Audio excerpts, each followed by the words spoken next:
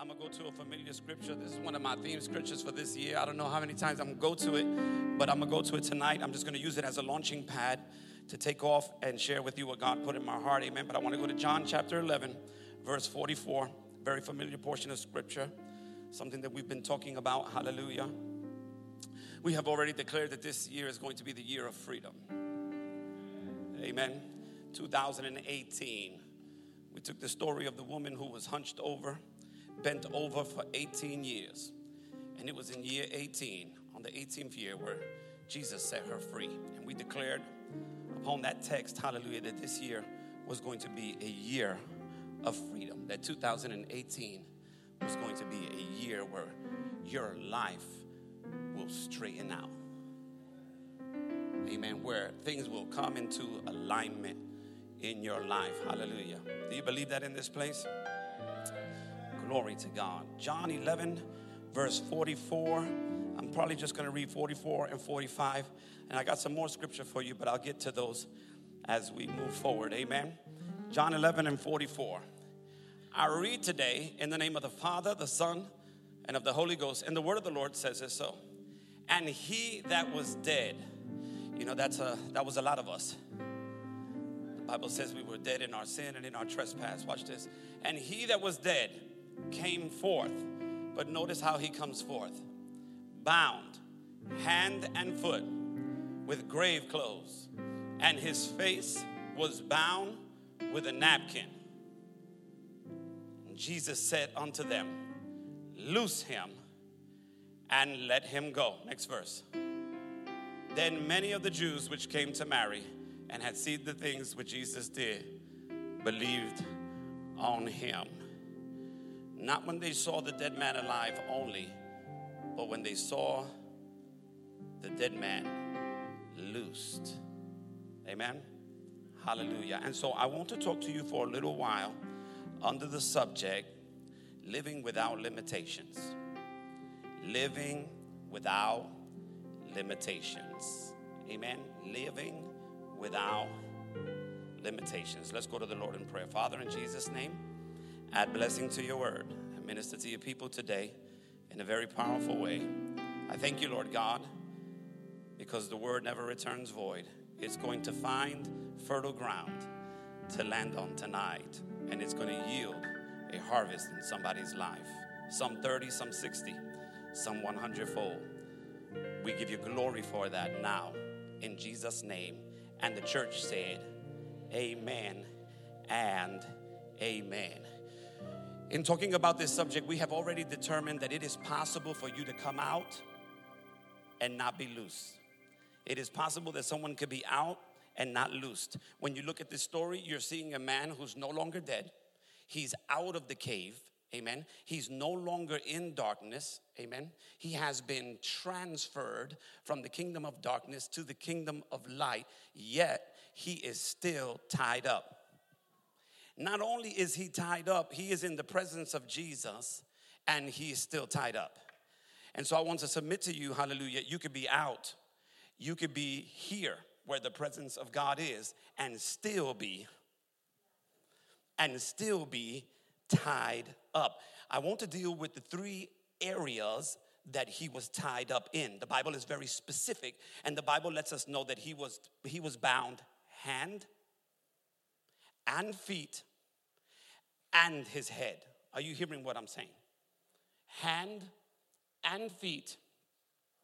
And the Bible says that he had a napkin around his face. So let me talk, I'm going to skip the intro and get right to it. When we're talking about the hands, understand that the hands are what you use to work with. Amen. The Bible challenges us to put our hands to the plow. In other words, to go to work. In other words, put those hands to good use. Hallelujah. Those hands represent, hallelujah, what you use in order for you to be productive. In other words, they also represent your fruitfulness. Amen. If you don't put your hands to work, you're not going to see the fruitfulness that God wants you to experience in your life. Are you with me so far? Some of us are looking at our lives, hallelujah, and just because you're out doesn't mean you're being fruitful. You could be saved and not fruitful. Can I help you in here? Hallelujah.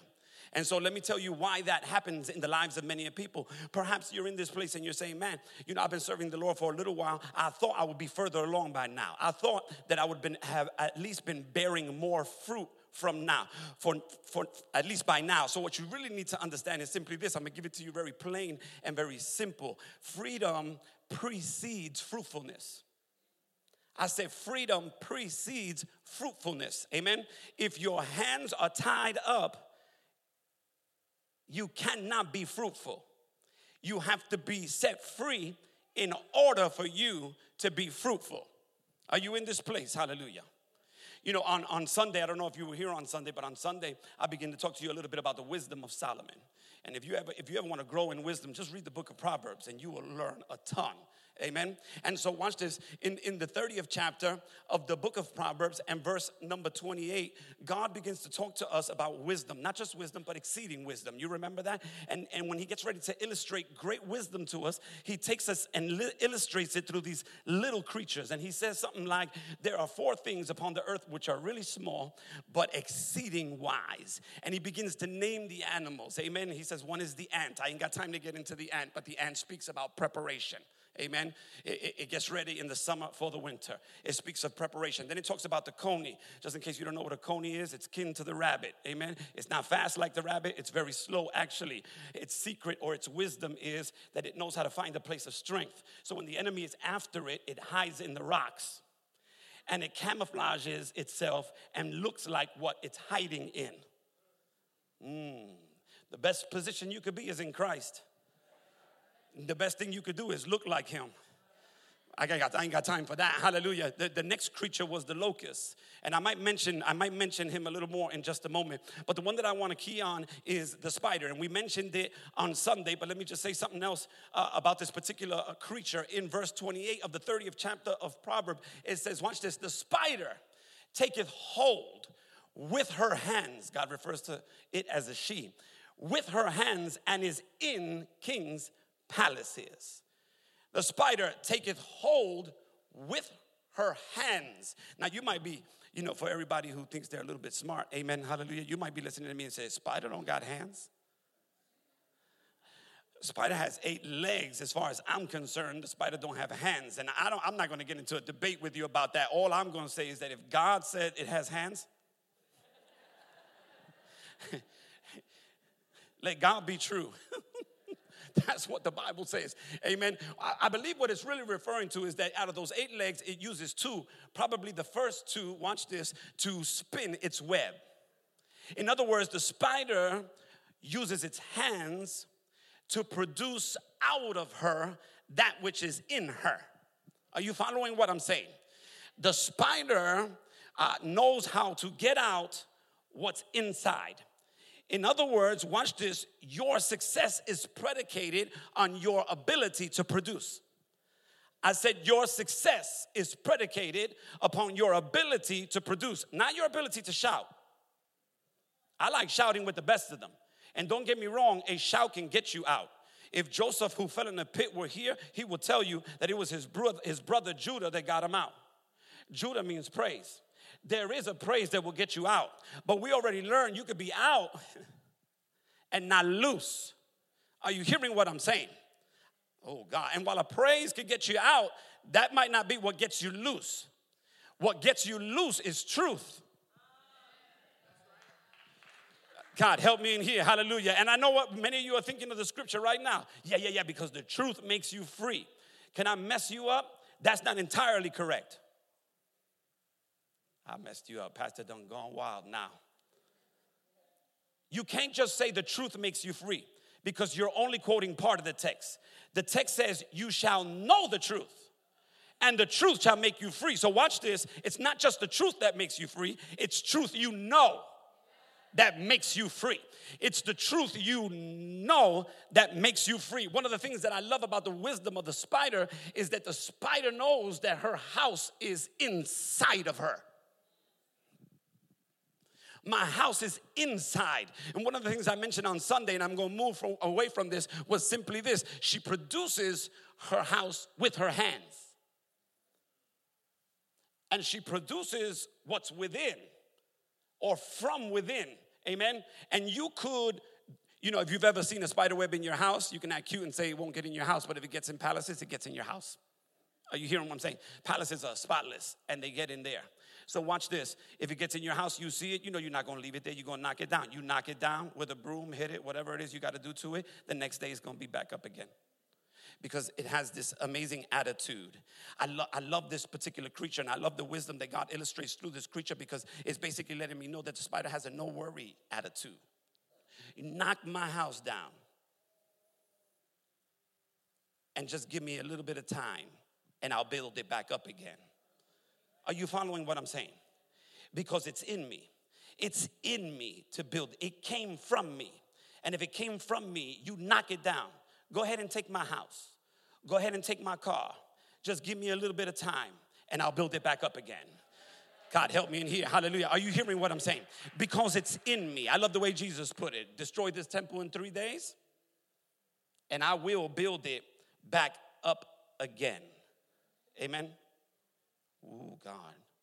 In other words, free hands can produce a fruitful life. The question is, are your hands free? Because you could be out the tomb, but not have free hands. Lazarus is out, but he is bound. Hand, feet, and head. Are you in this place? Hallelujah. The Bible goes on to let us know, because we stop this story in chapter 11, but if you ever read chapter 12, I'm not going to go to it for the sake of time, but if you ever read chapter 12, the Bible says that Jesus comes back to Bethany. And they're so excited that Jesus is coming back to Bethany that they throw a feast, they throw a party. And they're having a party in Mary Martha's house, and Martha is working as usual. She's serving, amen. And the Bible says that Lazarus is lying. He's sitting at the table with Jesus. And not only is he sitting at the table with Jesus, the Bible says that he is reclining. It is a picture, watch this, of an individual, watch this, who is resting in Christ. It is the picture of it's the picture of a man who's no longer bound. It is the picture of a man who's free. And the Bible goes on to say that many people came, watch this now, to see Jesus and Lazarus, whom he raised. In other words, they said, we want to see the man who got a second chance. We want to see this individual, hallelujah, who was dead and is no longer dead, hallelujah. Anybody in here like Lazarus know that they got a second chance?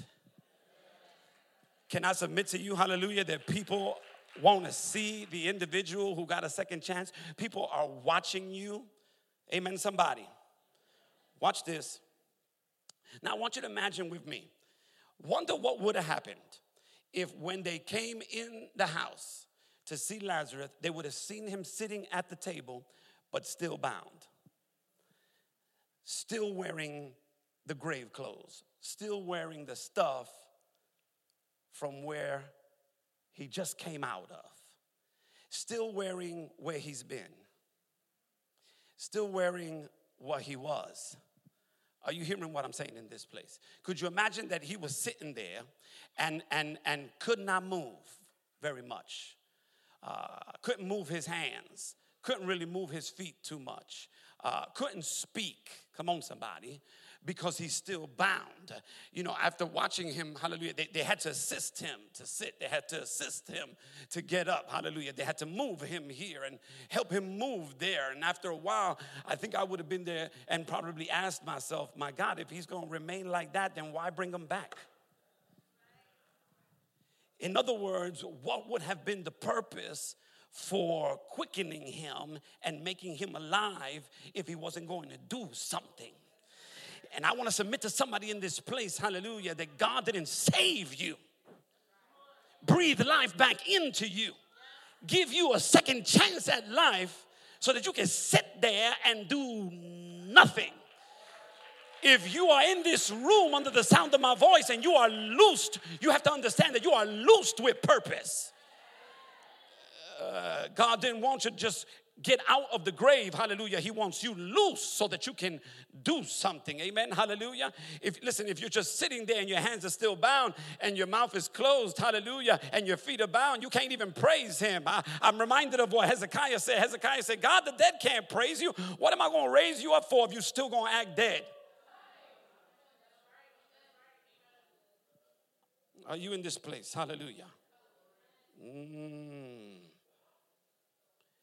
And so watch this. I'm going to mess you up because I'm going to tell you something. Jesus did not just save you so you could have life. If that was the case, Jesus would have stopped at the first command. He gave 2 commands that day. And the first one was Lazarus come forth. And if all Jesus wanted you to have was life, he would have stopped right there. Because the minute he said come forth, the dead man came out of the grave alive. But then he gave a second command. And that second command was loose him and let him go. In other words, I didn't come, watch this, so that you could just have life. I came that you might have life and have it more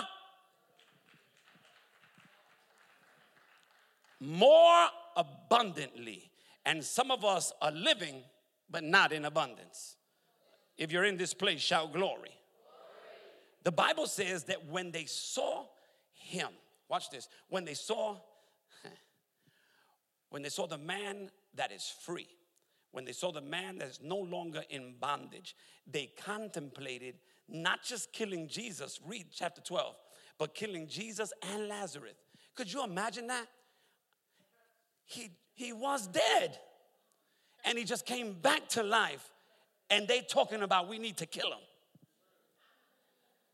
And the Bible says, watch this, for reason that by him many believed on Jesus.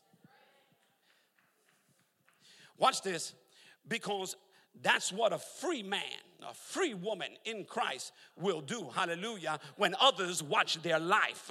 When they see the life of someone who's no longer bound, they will become thirsty, hallelujah, to believe in the one that set them free. And watch this, hallelujah, those that are still bound, like the religious zealots that were watching him that day, they determined we need to kill him because he's free. But here's the thing, if I'm Lazarus, I ain't scared of none of y'all because I'm sitting next to the one. You talking about you gonna kill me? Been there, done that. I was laying in the tomb for 4 days, hallelujah. My body was already decaying, and the one I'm sitting with right now brought me back to life. So your threats of killing me don't scare me one bit. Kill me, hallelujah. He can.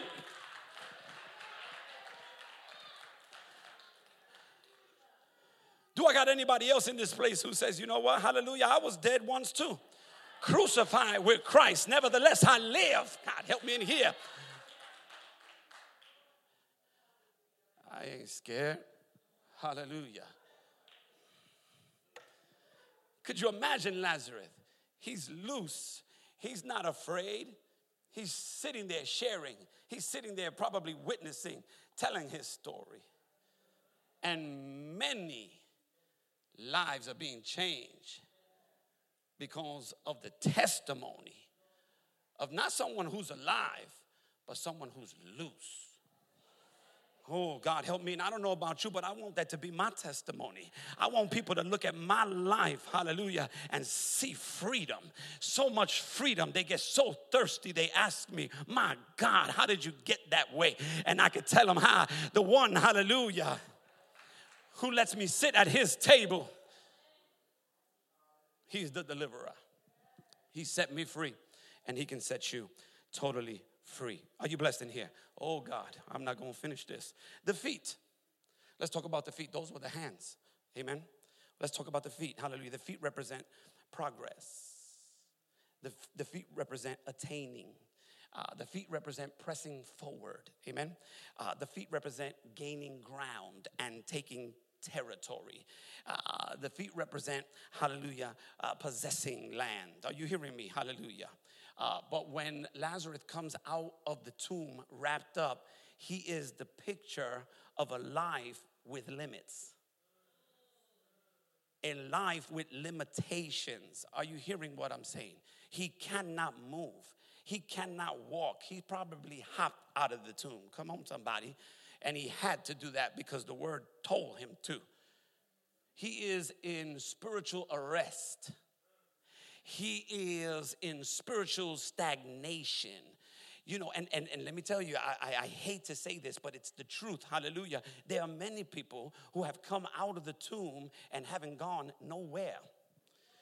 I said they haven't gone anywhere. You check them 2 years. You check them 5 years. You check them 10 years after they came back to life. And you know where they're still at? They're still in the doorway of the tomb. They are alive, but they're in the same place. They are alive, but they have not progressed. They have not gained ground. They have not taken territory. They're not moving. They are stagnant. And Jesus is not satisfied with a stagnant life. I didn't call you to be stagnant. I didn't call you, hallelujah, to sit there or just stand there and do nothing. That's why Jesus said, man, loose that man. Loose his legs so he can walk into his destiny. Take off his history so that he can walk into his destiny. Loose his legs, hallelujah, so he can run his race. Loose his legs so that he can leap by faith. Because how many of you know that sometimes, hallelujah, faith requires a leap? Oh, you don't hear what I'm saying. I said sometimes faith requires a leap, hallelujah. Oftentimes, hallelujah, you spend too much time thinking about it and contemplating it, you ain't going to jump off that boat. But oftentimes, faith requires a leap. Sometimes you got to jump into it. I said sometimes you got to jump into it. It's risky, hallelujah, but faith requires that an individual who believes God takes risks, hallelujah. And sometimes you just got to take a leap. You got to jump. Oh, God, my Bible says, hallelujah, in the book of Habakkuk, hallelujah, it says, watch this, he will make my legs like hinds feet, and I will walk upon my high places, hallelujah. And you got to understand what that text is saying. That text is saying that God will take my legs, hallelujah, and give my legs propelling power, that of a deer, hallelujah. Did you not know that a deer could jump, watch this, 8 feet tall from a standstill position? And when I say 8 feet, I'm not talking about the top of his head. I'm talking about the bottom of his feet. If he jumped, the bottom of his feet, hallelujah, will reach 8 feet high. And if he gets a running start, he can jump 10 feet high. Are you hearing what I'm saying? God said he'll make my feet like his feet so that I can walk upon my high places. Hallelujah. Cut his legs loose so that he can leap into another level. God, help me in here. Cut his legs loose so that he can climb up higher. Are you hearing what I'm saying? Oh, God. Well, you know, a moment ago I started talking about those 4 little creatures. Let me say something about that other creature. It is the locust. The Bible has a lot to say about the locust. I can't get into all the wisdom of the locust. I will on another occasion. But you know the locusts. The locusts are greedy. They go into a city. The city, they'll eat everything that's green. I don't know about you, but I want everything God has for me. I said, I don't know about you, but I'll eat it all up. Give me everything you got, God. I'm ready. Are you hearing what I'm saying? Watch this. Here's the amazing thing about this animal. And let me give it to you really quickly. Did you not know that the locust could soar for miles? Could soar. It's kin to the grasshopper. It comes from the grasshopper family, but it's not a grasshopper. It is a locust. Watch this now. It can soar for miles, but it cannot fly. And you thought it could, right? It can soar for miles, but it cannot fly. Why? Because his strength is not in his wings. His wings are too small. His strength is in his. I ain't lost. Stay with me. I'm talking about the legs. His strength is in his legs. Did you not know that a locust can jump 200 times its weight and size? 200 times. And I know I got you thinking right now, and you're probably saying, yeah, but even if he jumped and his strength was in his ability to jump, wouldn't he land in the proximity of where he jumped from if he jumped? But watch this. I said his strength is in his legs. His wisdom is in his perception. Watch this. Because if the locust were here and could talk, it would tell you, it's not just my ability to jump. It's my ability to know when to jump. I said it's my ability to know when to jump. And the wisdom of the locust is simply this. The locust has this amazing ability to sense when the wind is coming. I said it has an amazing ability to sense when the wind is coming. So when the locusts sense the wind coming, they gear up. You don't hear me in here. They gear up, hallelujah, and then they jump into it. Are you hearing what I'm saying? That's what I mean by saying sometimes you got to jump into it. And watch this, they catch a wind. When the locust catches a wind, it flies without struggle. Y'all didn't hear me in here. I said when the locust catches a wind, it flies without struggle.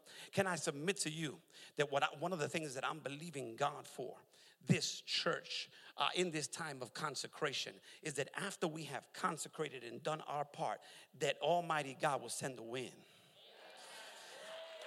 That he will send the wind, hallelujah, and that we would be so sensitive. God, help me in here, hallelujah, because of our time of consecration, that we will gear up when we sense the wind coming, and then collectively, like the locust, all of us will jump into the wind, hallelujah, and enter a season where we fly without struggle. You don't hear what I'm saying. My God, I know that your testimony right now is I'm struggling, hallelujah. All hell is breaking loose in my life. I don't know what's going on. It's hitting me from the right. It's hitting me from the left. But I'm believing, hallelujah, that after you have sacrificed, that you will jump into a wind that God sends that will let you fly for a season without struggle. If you believe it in here, stand up on your feet and give God a praise. Hallelujah. Come on, hallelujah. I need somebody who has a little bit of faith, hallelujah, to just get ready, hallelujah. Just practice a little bit right now. There's a wind coming. I said there's a wind coming. Hallelujah. Are you ready? Are you ready? Are you ready to use your faith? Hallelujah. Or are your legs still tied up? Are your legs still bound? Hallelujah. If you're really free, hallelujah, I wish I had somebody in here that could just practice a little bit with me, because you know it's coming. Because you know it's coming. There's a wind coming. There's a wind coming. There's a wind coming to your house. There's a wind coming on your job. There's a wind coming on the lives of your children. Get in the wind. Woo! Woo! I don't know about you, hallelujah, but I'm getting ready. I'm getting ready. I'm getting ready, hallelujah. I'm getting ready to fly like I've never flown. I'm getting ready to soar like I've never soared. I'm ready to go to a higher place, hallelujah, that I've never been before.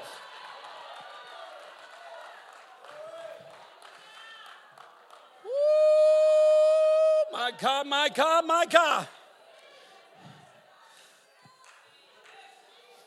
Oh, my God, sit down, sit down, sit down. We're just talking. Oh, my God, hallelujah. I'm getting ready with my bad leg. I'm going. Hallelujah. Are you hearing what I'm saying?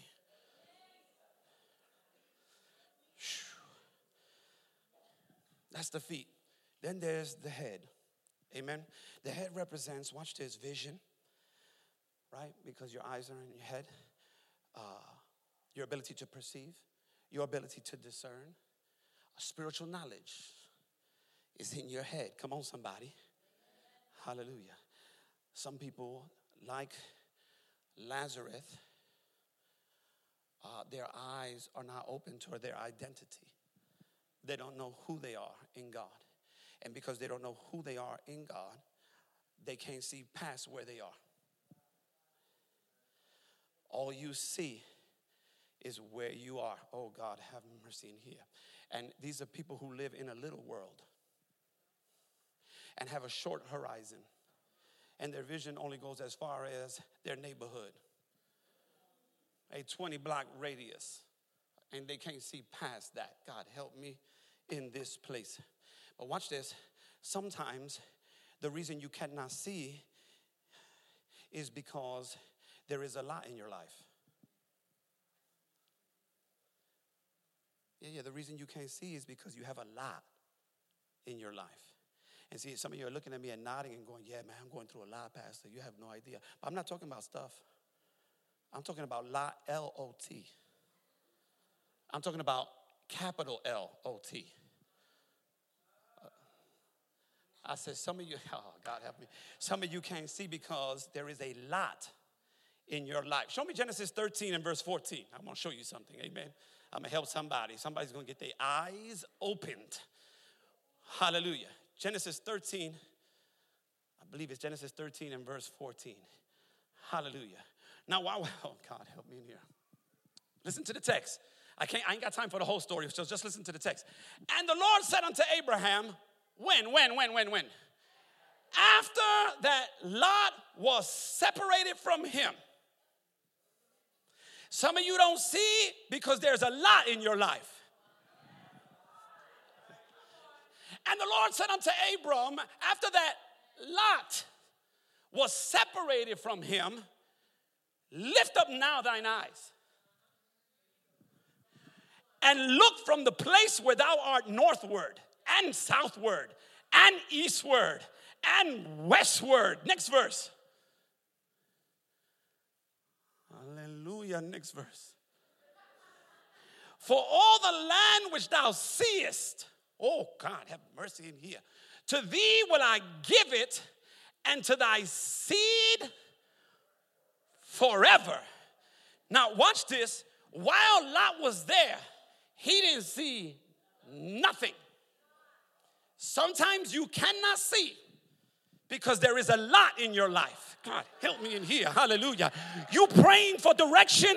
You asking God, hallelujah, to show you what to do next. Hallelujah. You need to see where you want to go. You want to see what God has for you and what is yours. Hallelujah. But you still traveling with wrong people. People who, like we said on Sunday, are not putting a demand on your potential. Oh, God have mercy in here. Because remember what we said on Sunday? We determined on Sunday that environment is everything. Environment is everything. Take that fish out of the water and that fish is not going to be able to thrive because it's not in its environment. Take that bird out of the sky and it cannot thrive because it's out of its environment. Take the seed out of the ground and the seed cannot thrive because it's out of its environment. And we determine a seed out of its environment. A seed in my hand is simply destiny concealed.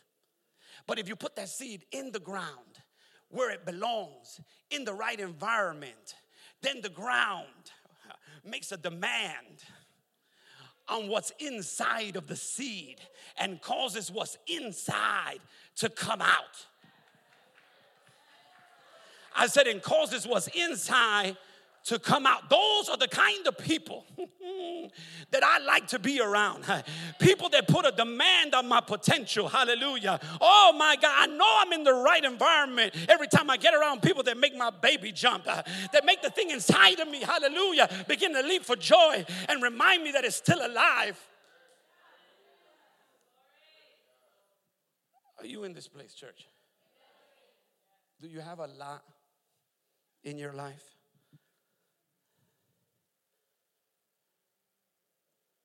I'm not saying look until you leave Lot.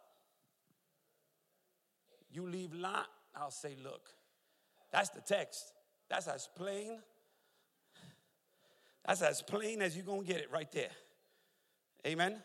On one occasion, Jesus had to grab a man by his hand, take him out of the city. Why? Because the environment was not conducive for a miracle. And Jesus is not limited, but sometimes, watch this, it's not a lack of anointing, it's the culture. It's a culture full of people that will not receive. And so Jesus was the one that told us, if they don't receive your peace, just wipe your feet. And so Jesus said, come with me. Took him out. The best thing that God could do for you sometimes is grab you and say, come with me. Oh, you don't hear what I'm saying. And listen, because of your consecration, I hear God saying, hallelujah. I left it. Listen, you were supposed to do like Abraham and separate, hallelujah. But in this season, hallelujah, because of your consecration, God's going to grab you by your hand and pull you out of wrong environments. And somebody ought to take about 15 seconds and say, thank you, Jesus, for helping me. If it's not good for me, please get me out of there.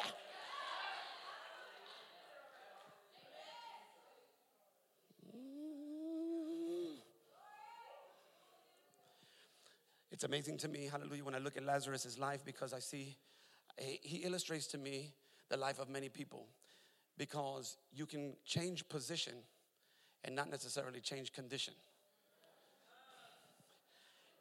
He changed his position. He's no longer in the tomb. He's out of the tomb. But his condition is still the same. In the tomb, he had dead man's clothes.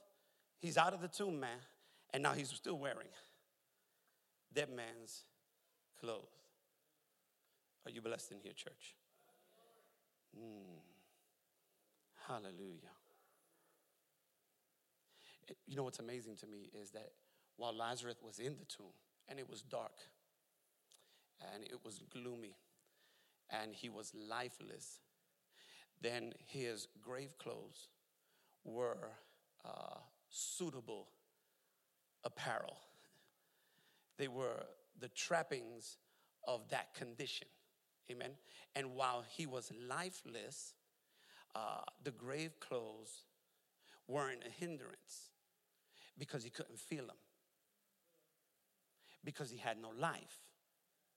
And so it is for the individual that has not been regenerated. People who are lifeless can't feel the chains. People who are lifeless can't feel the chains that are holding them. They'll look you in your face and tell you nothing's holding them. Why? Because they have no life, so their chains are not a hindrance. They're not an inconvenience. They can't even feel the chains that are holding them because they're lifeless. My problem comes when you have been awakened and you walk like those clothes are not hindering you. Are you hearing what I'm saying in this place? If you're blessed in here, shout glory. Some of us walk, hallelujah, like we don't know the privileges that are attached to our new birth. God wants us free. That's why he didn't stop at the first command and walk away. He said, that's unacceptable. Loose that man.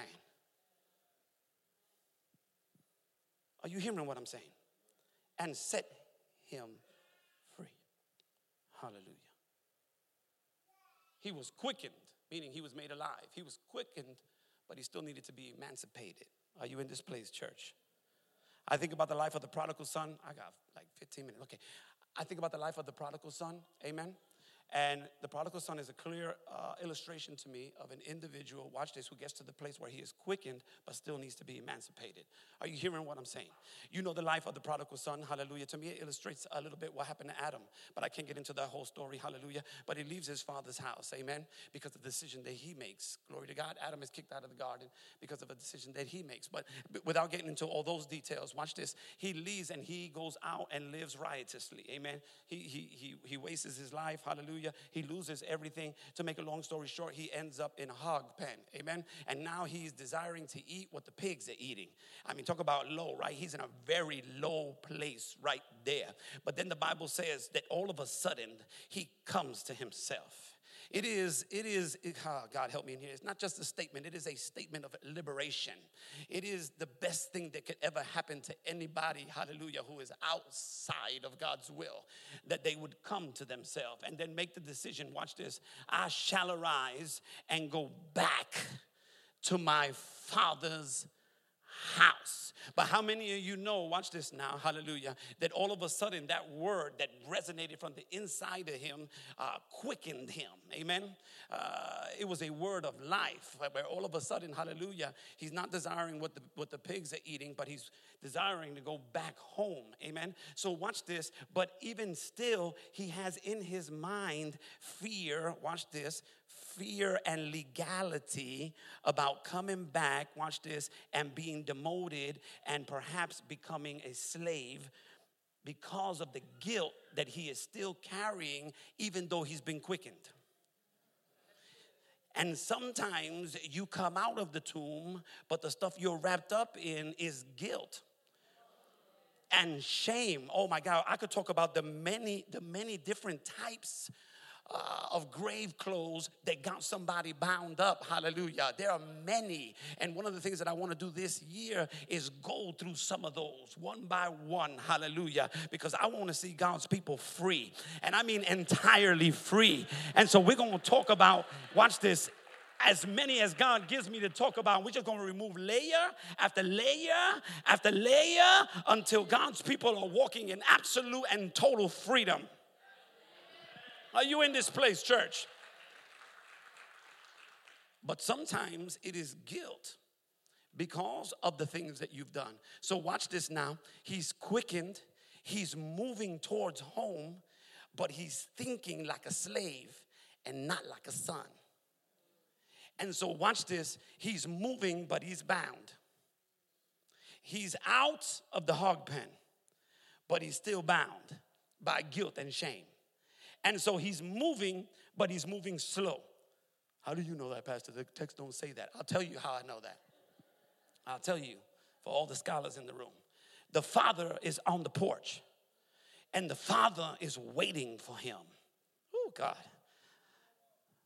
I don't know who you are, but the father's waiting for you. Watch this. He's waiting for him and looking for him. And he sees him, the Bible says, afar off. And watch this. He can't get to the father quick enough. God help me in here. I said he can't get to the father quick enough. So you know what the father does? The father leaves the porch and he starts running toward the son. Oh, God help me in here. Are you hearing what I'm saying? Because of guilt and shame, he's not moving quick enough. Hallelujah. So watch this. The father starts running towards the son. Because the feet of forgiveness are faster than the feet of repentance. I said because the feet of forgiveness are faster than the feet of repentance. And if you can't get to me quick enough, I'll come to you. Oh, God, have mercy in here.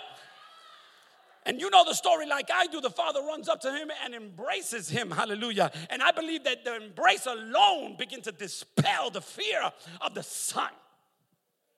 Begin to kiss him. He's dirty. He's smelly. He smells like pigs. He smells like what he came from. And the father don't even care. And he's wearing the filthy rags from the hog pen. And you know what the father says? Get those filthy clothes off my son. In other words, he's not coming back, hallelujah, to work as a slave. He's a son. Get those filthy rags off of him and put a robe on him. Put a robe on him and put a ring on him. Kill the fatted calf and we're going to celebrate. Because my son who was lost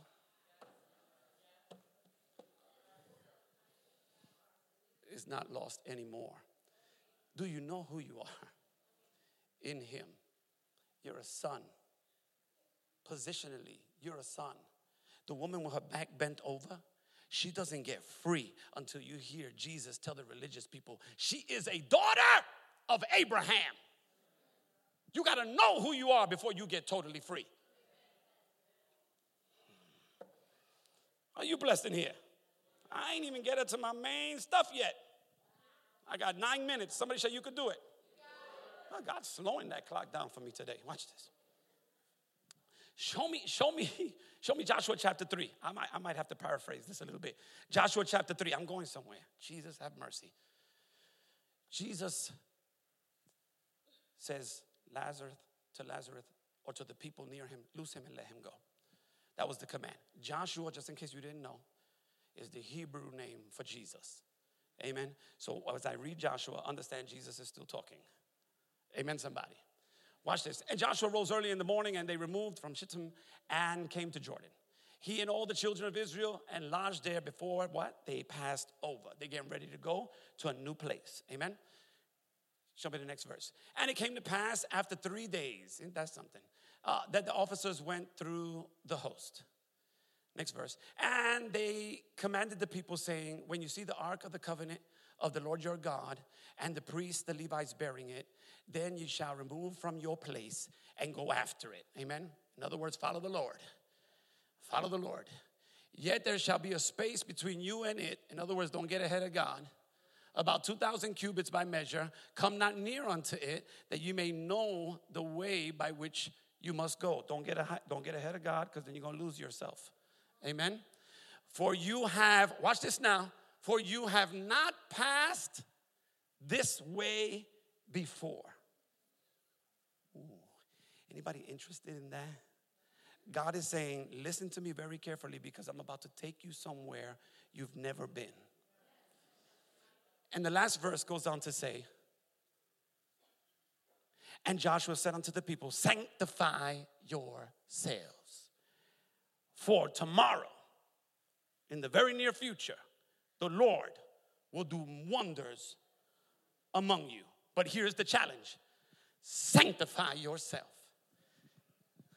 Before we can go into this new place, you need to separate yourself from where you've been. Watch. My first point, this is actually my first point. That was my intro. My first point, I'm going to do it in 7 minutes. My first point, put it up there on the screen very quickly. Lose the residue of where you've been. If you are believing God for a new place, lose the residue of where you've been. If I had time, I will take you to the book of 1 Corinthians where the Apostle Paul tells us, watch this, what it was that kept the people of God circling in the desert. And just so we won't turn to it, but I'll give them to you very quickly. I preached on it not so long ago, but this is what the Bible says. The Bible says they lusted after idols. They operated in sexual immorality. The Bible says they tested and they tempted the Lord. In other words, they didn't trust him. And then they murmured and complained. It's getting quiet in here. In other words, God said, watch this, it was these specific things that kept the people, watch this, that were destined for a promised place circling or in a cycle of circling. And you don't have to shout amen, but I'm sure that there are people in the room that could testify about going through seasons, long seasons in their life, hallelujah, where they were in a cycle of circling. Can somebody shout amen in here? Watch this, hallelujah. And he told, watch this, Paul lets them know, he's telling New Testament folk, he's telling the church, listen, don't make the mistake that they made, hallelujah. If you're going to go in a new place, if you're going to walk in newness of life, take off the old man and put on the new man. Is not that the command of the Apostle Paul? Take off the old man. Watch this. If I took you all the way to the 5th chapter of the book of Joshua, before they go in, watch this. The angel of the Lord tells him, take your shoes off, for you are on holy ground. In other words, the shoes that you are wearing underneath have the residue of the places you've been. And if I'm going to take you to another place, you're not going to go to a new place, hallelujah, wearing the old stuff. God, help me in here. If you were here on Sunday, that's what Naomi told Ruth. She told her, change your clothes, girl. You can't go to a new place, hallelujah, wearing the same old clothes. You look like where you've been. And you can't go to a new place like that. He said, watch this, hallelujah. Idolatry kept them from going to the new place. Tear down the idols. Some of us have idols. You're not saying nothing, hallelujah. Watch this, hallelujah. Some of you, watch this, have the idol of your own agenda. God wants to take you to a place, hallelujah. He said, you get behind the ark and follow me. But some of us worship our own agenda. And watch this, if you ever go to the book of Samuel, Samuel said, watch this, that stubbornness is idolatry. It is the worship of your own opinion.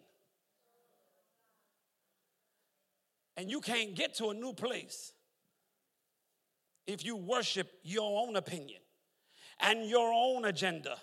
Forfeit your alliance to the golden calf and follow the Ark of the Covenant. Are you in this place? Are you in this place, church? Let me put it to you another way. If you want to come to a new place, you have to do something new. I'm going to say that one more time.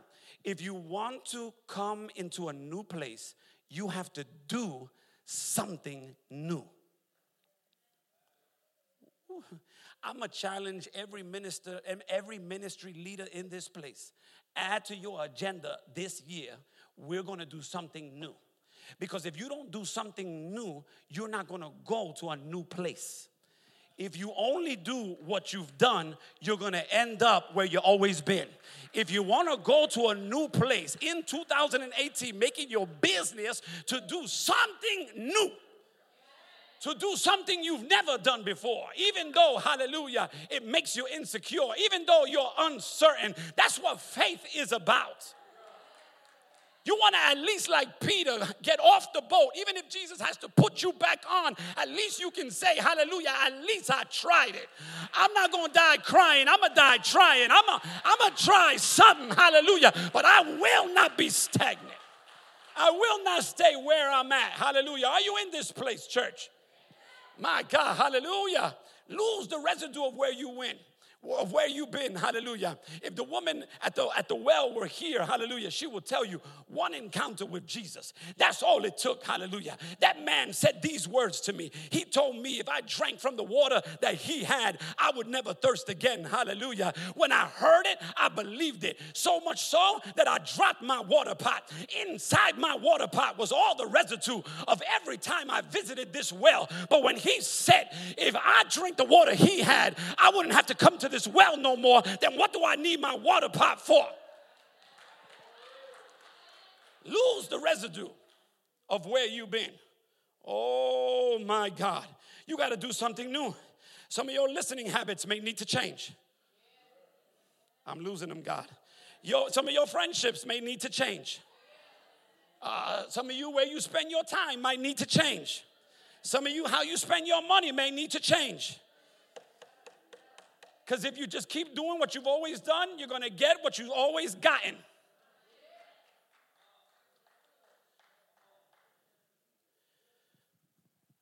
Sanctify yourselves. If you sin, you're going to circle. I'm out. If you sin, you're going to circle.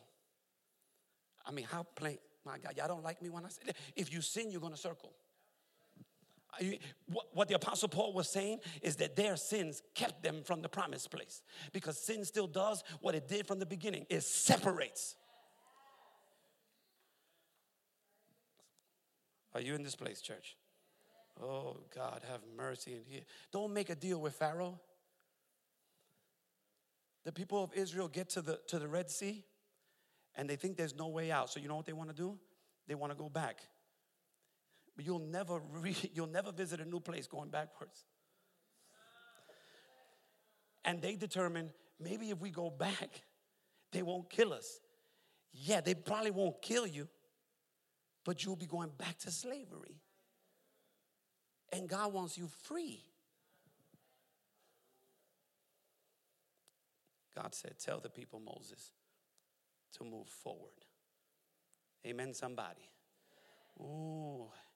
If you take steps back, you'll go back into slavery. If you revisit old places, you go back into slavery. Lose the residue. Are you hearing what I'm saying? Do like Elisha did and break the plow. I'm going after the call of God and I ain't coming back to this. I'm going to make sure I ain't coming back. I'm going to break it.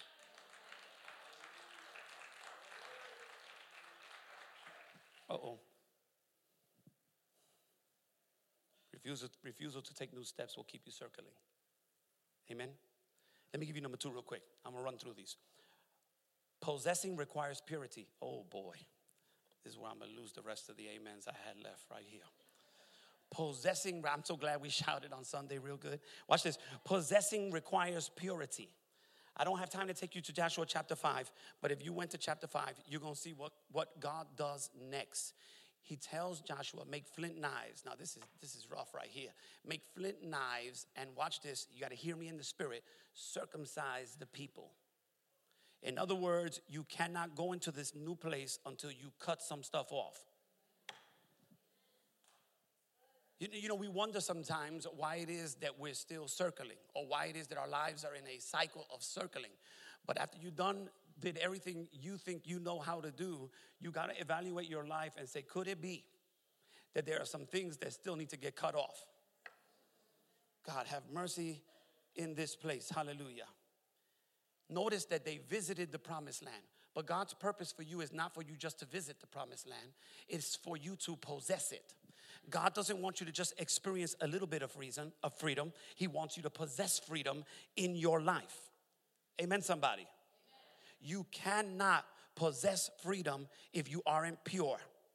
This is why he said, watch this, circumcise them before they can go in. Are you hearing what I'm saying? In other words, purity is a prerequisite for power. See, nobody shouts about purity. My God. Purity is a prerequisite for power. When they were in the upper room, hallelujah, watch this. They were getting ready to go and do the will of God. And Jesus said, wait. Go to the upper room and don't do anything until you are, watch this, endued with power from on high. Listen, I told you, purity is a prerequisite for fire, for power. So watch this. They're in there praying. Kind of like we're doing right now.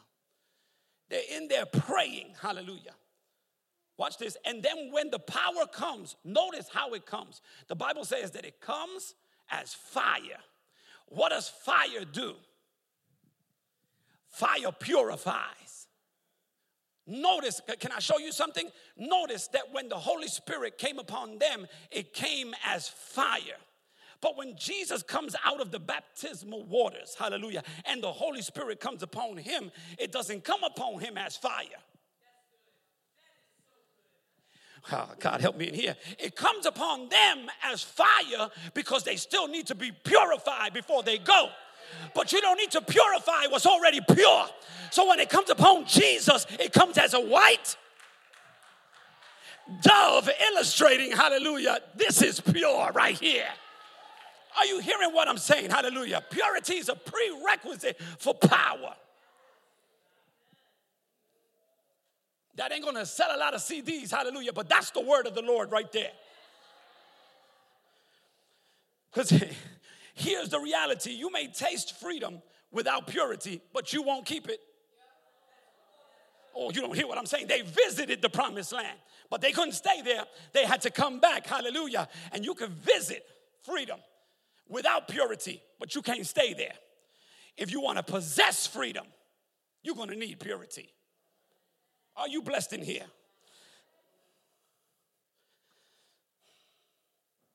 See, the problem with us, hallelujah, is we want the promise without the pain. We want the promise without the pain of cutting. Because cutting some of that stuff off that we've allowed in our lives for so long is going to hurt. Are you hearing what I'm saying? Let me give you number 3. Do not move in haste. Remain until you heal. Could you imagine? The Bible says, and I ain't got time to show you, but read chapter 5. Joshua chapter 5. You'll see it in Joshua chapter 5. The Bible says that Joshua made that flint knife, circumcised all the men. Watch this. And then the Bible is real clear. It said, and they stayed there until they healed. Some of you want to hurry up, but you ain't healed. Some of you want to help, but you ain't healed. How do you pretend on helping people when you still need help? How you going to lose somebody if you're not loose? God, help me in this place, hallelujah. And oftentimes we have a good desire, hallelujah, but we're not ready. And we aspire to go, hallelujah, and do, but you can't go until you are healed. And some of you, we get excited. Hallelujah. I'm chasing after God. I'm holy. I want to be holy. You need to be whole. I love your excitement. You want to be holy, but you need to be whole. If you're going to deliver people, if you're going to help, listen, the command to loose the people, Jesus gave to the people around him. I don't know about you, hallelujah. We talk about Lazarus. We get excited about getting loose. I want to be the guy who looses. I want to be the guy who God calls and says, take those grave clothes off of her. Take those grave clothes. Take that person under your wing. Mentor that person and take them to a place of freedom so that I can use them for my honor and my glory. That's who I want to be. I don't care if I'm nameless. The Bible don't give them no names, but I want to be one of those. Hallelujah. I want to be able to say, I done got loose. Now I'm a looser. I don't even know if that makes sense. Hallelujah. But I want to be somebody who looses other people. We got to. Woo! God. God is saying, I want to prepare you to possess freedom. You can't hurry. You have to heal first. Some of us bail too quickly. We bail too quickly. We move too fast. We hop from one place to another place. We hop from one relationship to another relationship. We hop from one job to another job. We hop from one confidant to another confidant. We hop from one church to another church. And at the end of the day, you know what the result is? No healing. Because you didn't stay in one place long enough to heal. And God is saying, I'm going to use you to change lives, but you need to be healed first. Oh, God, have mercy in this place. Sometimes the reason we jump and we move so fast is that we're scared that if we stay somewhere too long, somebody might notice my flaws. Somebody might notice my imperfections. Hallelujah. So you jump somewhere else. Hallelujah. And then you jump somewhere else so that nobody could notice. But you need to be around some good people that will notice and then come and cover you so you can heal. Oh, God. I got to close. Hallelujah. Hopping from here to there with Band-Aids. Covering. Hallelujah. Are you hearing? But how many, mama, you know what my mama used to do? My mama used to I used to hate when she did this, but I understand it now. Watch this. She used to put a Band-Aid on me when I got cut. And then 1 hour later, 2 hours top, she would take it off. And I'd be like, why are you taking it off? I wanted to take a bath with it. I wanted to sleep with it. I wanted to wear that thing. That's what a lot of people want to do. Watch this. And she said, no. You got to take it off because things that are covered don't heal right.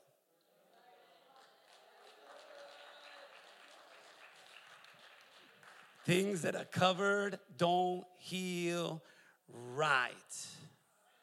And so what you need to do is that you need to stay somewhere long enough so that people do notice. Watch this. You ever got cut? You know what happens when you get cut? Your white blood cells begin to rush toward the place of the injury. Amen. And watch this. God, that's what the body of Christ is supposed to do. We're not here to expose you when we find out about you. We're here to cover you. Come on, somebody. Like those white blood cells, those of us who are wearing our robes of righteousness, come on, are supposed to come and cover you. You know what happens after that? After those white blood cells get to work on that infection, it forms a scab.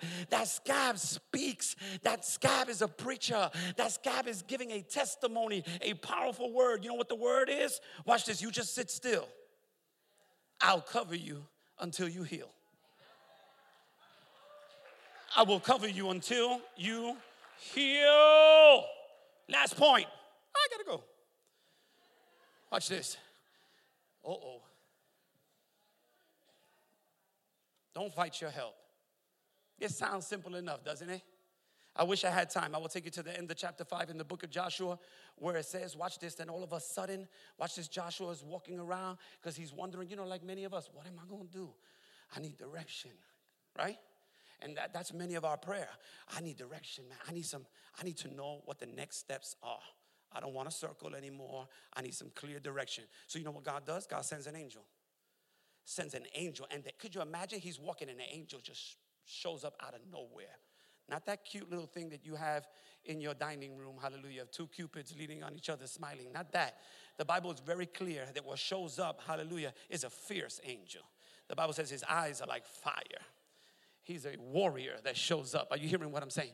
And the Bible says that when the angel shows up, immediately Joshua, because you know Joshua, he ain't to be played with either. Joshua jumps back and pulls out his sword. And watch this. If he's not careful, you know what he's about to do? He's about to fight his help.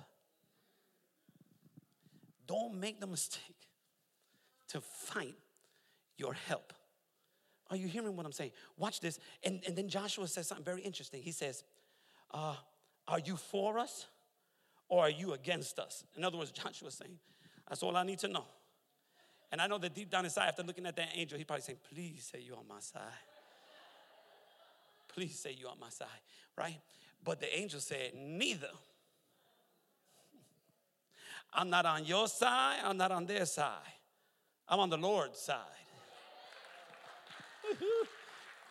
I love what the angel is saying. And he's trying to teach him something. He's saying, don't get it twisted in this place. I don't take sides. You get on my side. You get on the Lord's side. God, help me in here. Hallelujah. And watch this. And then Joshua says, watch this. He says, okay, what is the word of the Lord for thy servant? Now he's humbling himself, right? What is the word of the Lord for thy servant? And he's doing the right thing. Hallelujah. But that's not necessarily what all of us do. Because sometimes, watch this, like him, we do want the word. We do want a word of direction in our lives. And sometimes we do want counsel. And we say, yes, please counsel me until you hear the counsel.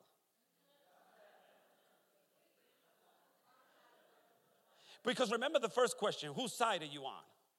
And sometimes all we want from God is for him to get on our side.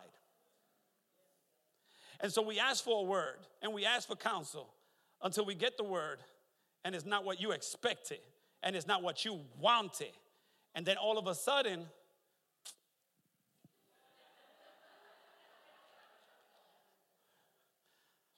that's not what I wanted to hear. But that's the word of the Lord. Are you hearing what I'm saying?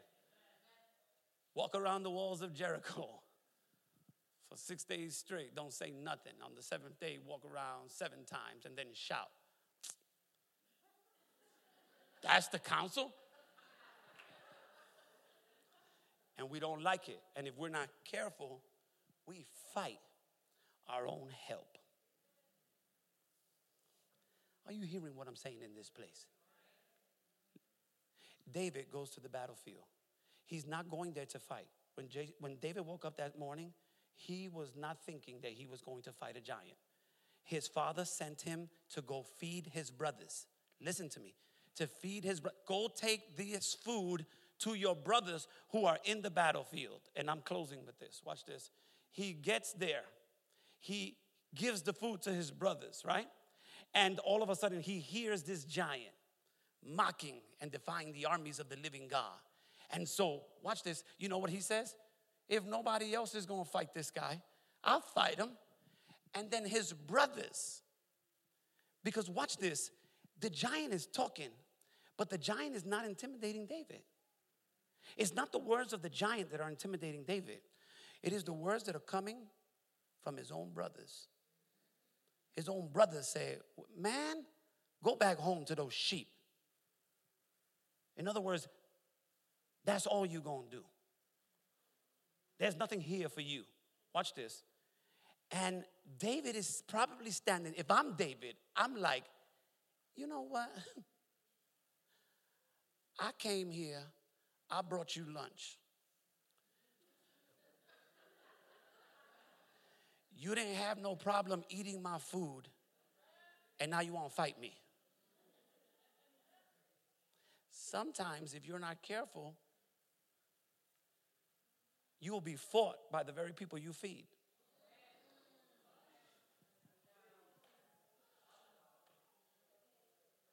Are you hearing what I'm saying in here? They didn't have a problem eating his food. But when he wanted to do something great,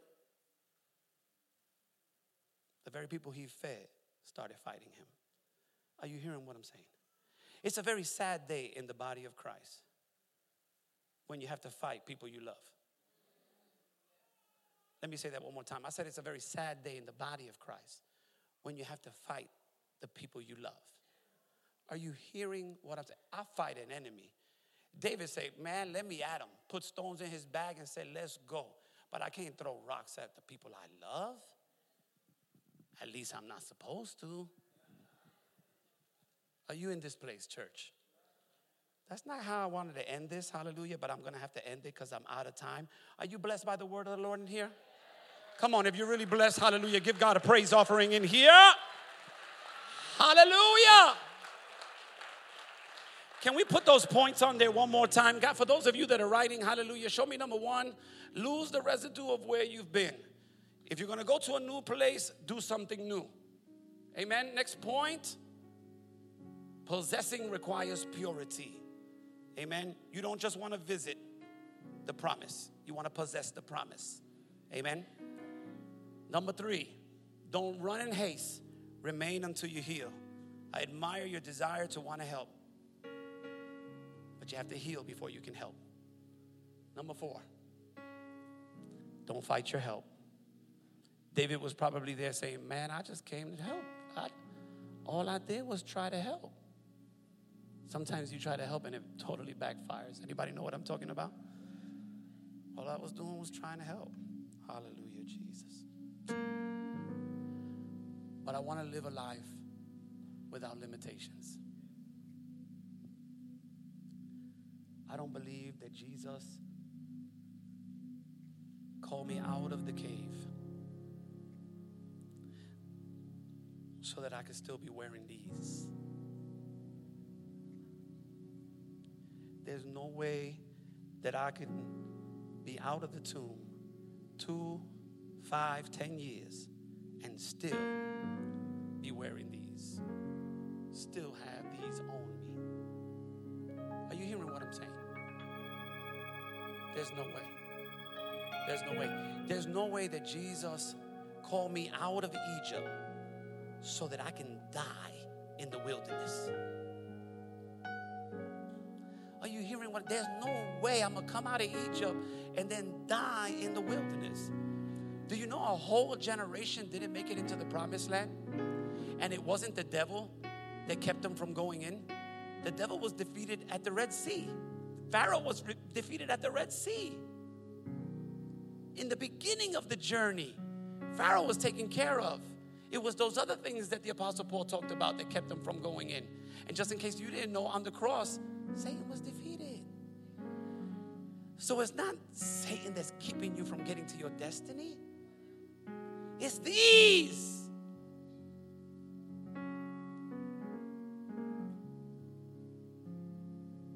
You don't want to be wearing what you just came out of.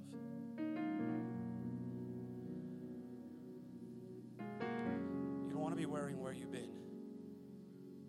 Are you hearing what I'm saying? Jesus said, that's unacceptable. Loose that man and let him go. And church, Jesus did the awakening. Jesus quickened him. Jesus made him alive. But the responsibility to loose him, he gave to us. That's what discipleship is really about. Loose that man. And so for every person that comes down this aisle and gives their heart to Jesus, somebody should be hearing that second command. Loose that man. Loose that woman and let them go in Jesus' name. You receive the word of the Lord on today? Come on, give the Lord a hand clap in here. Come on, give him a real good one. Hallelujah.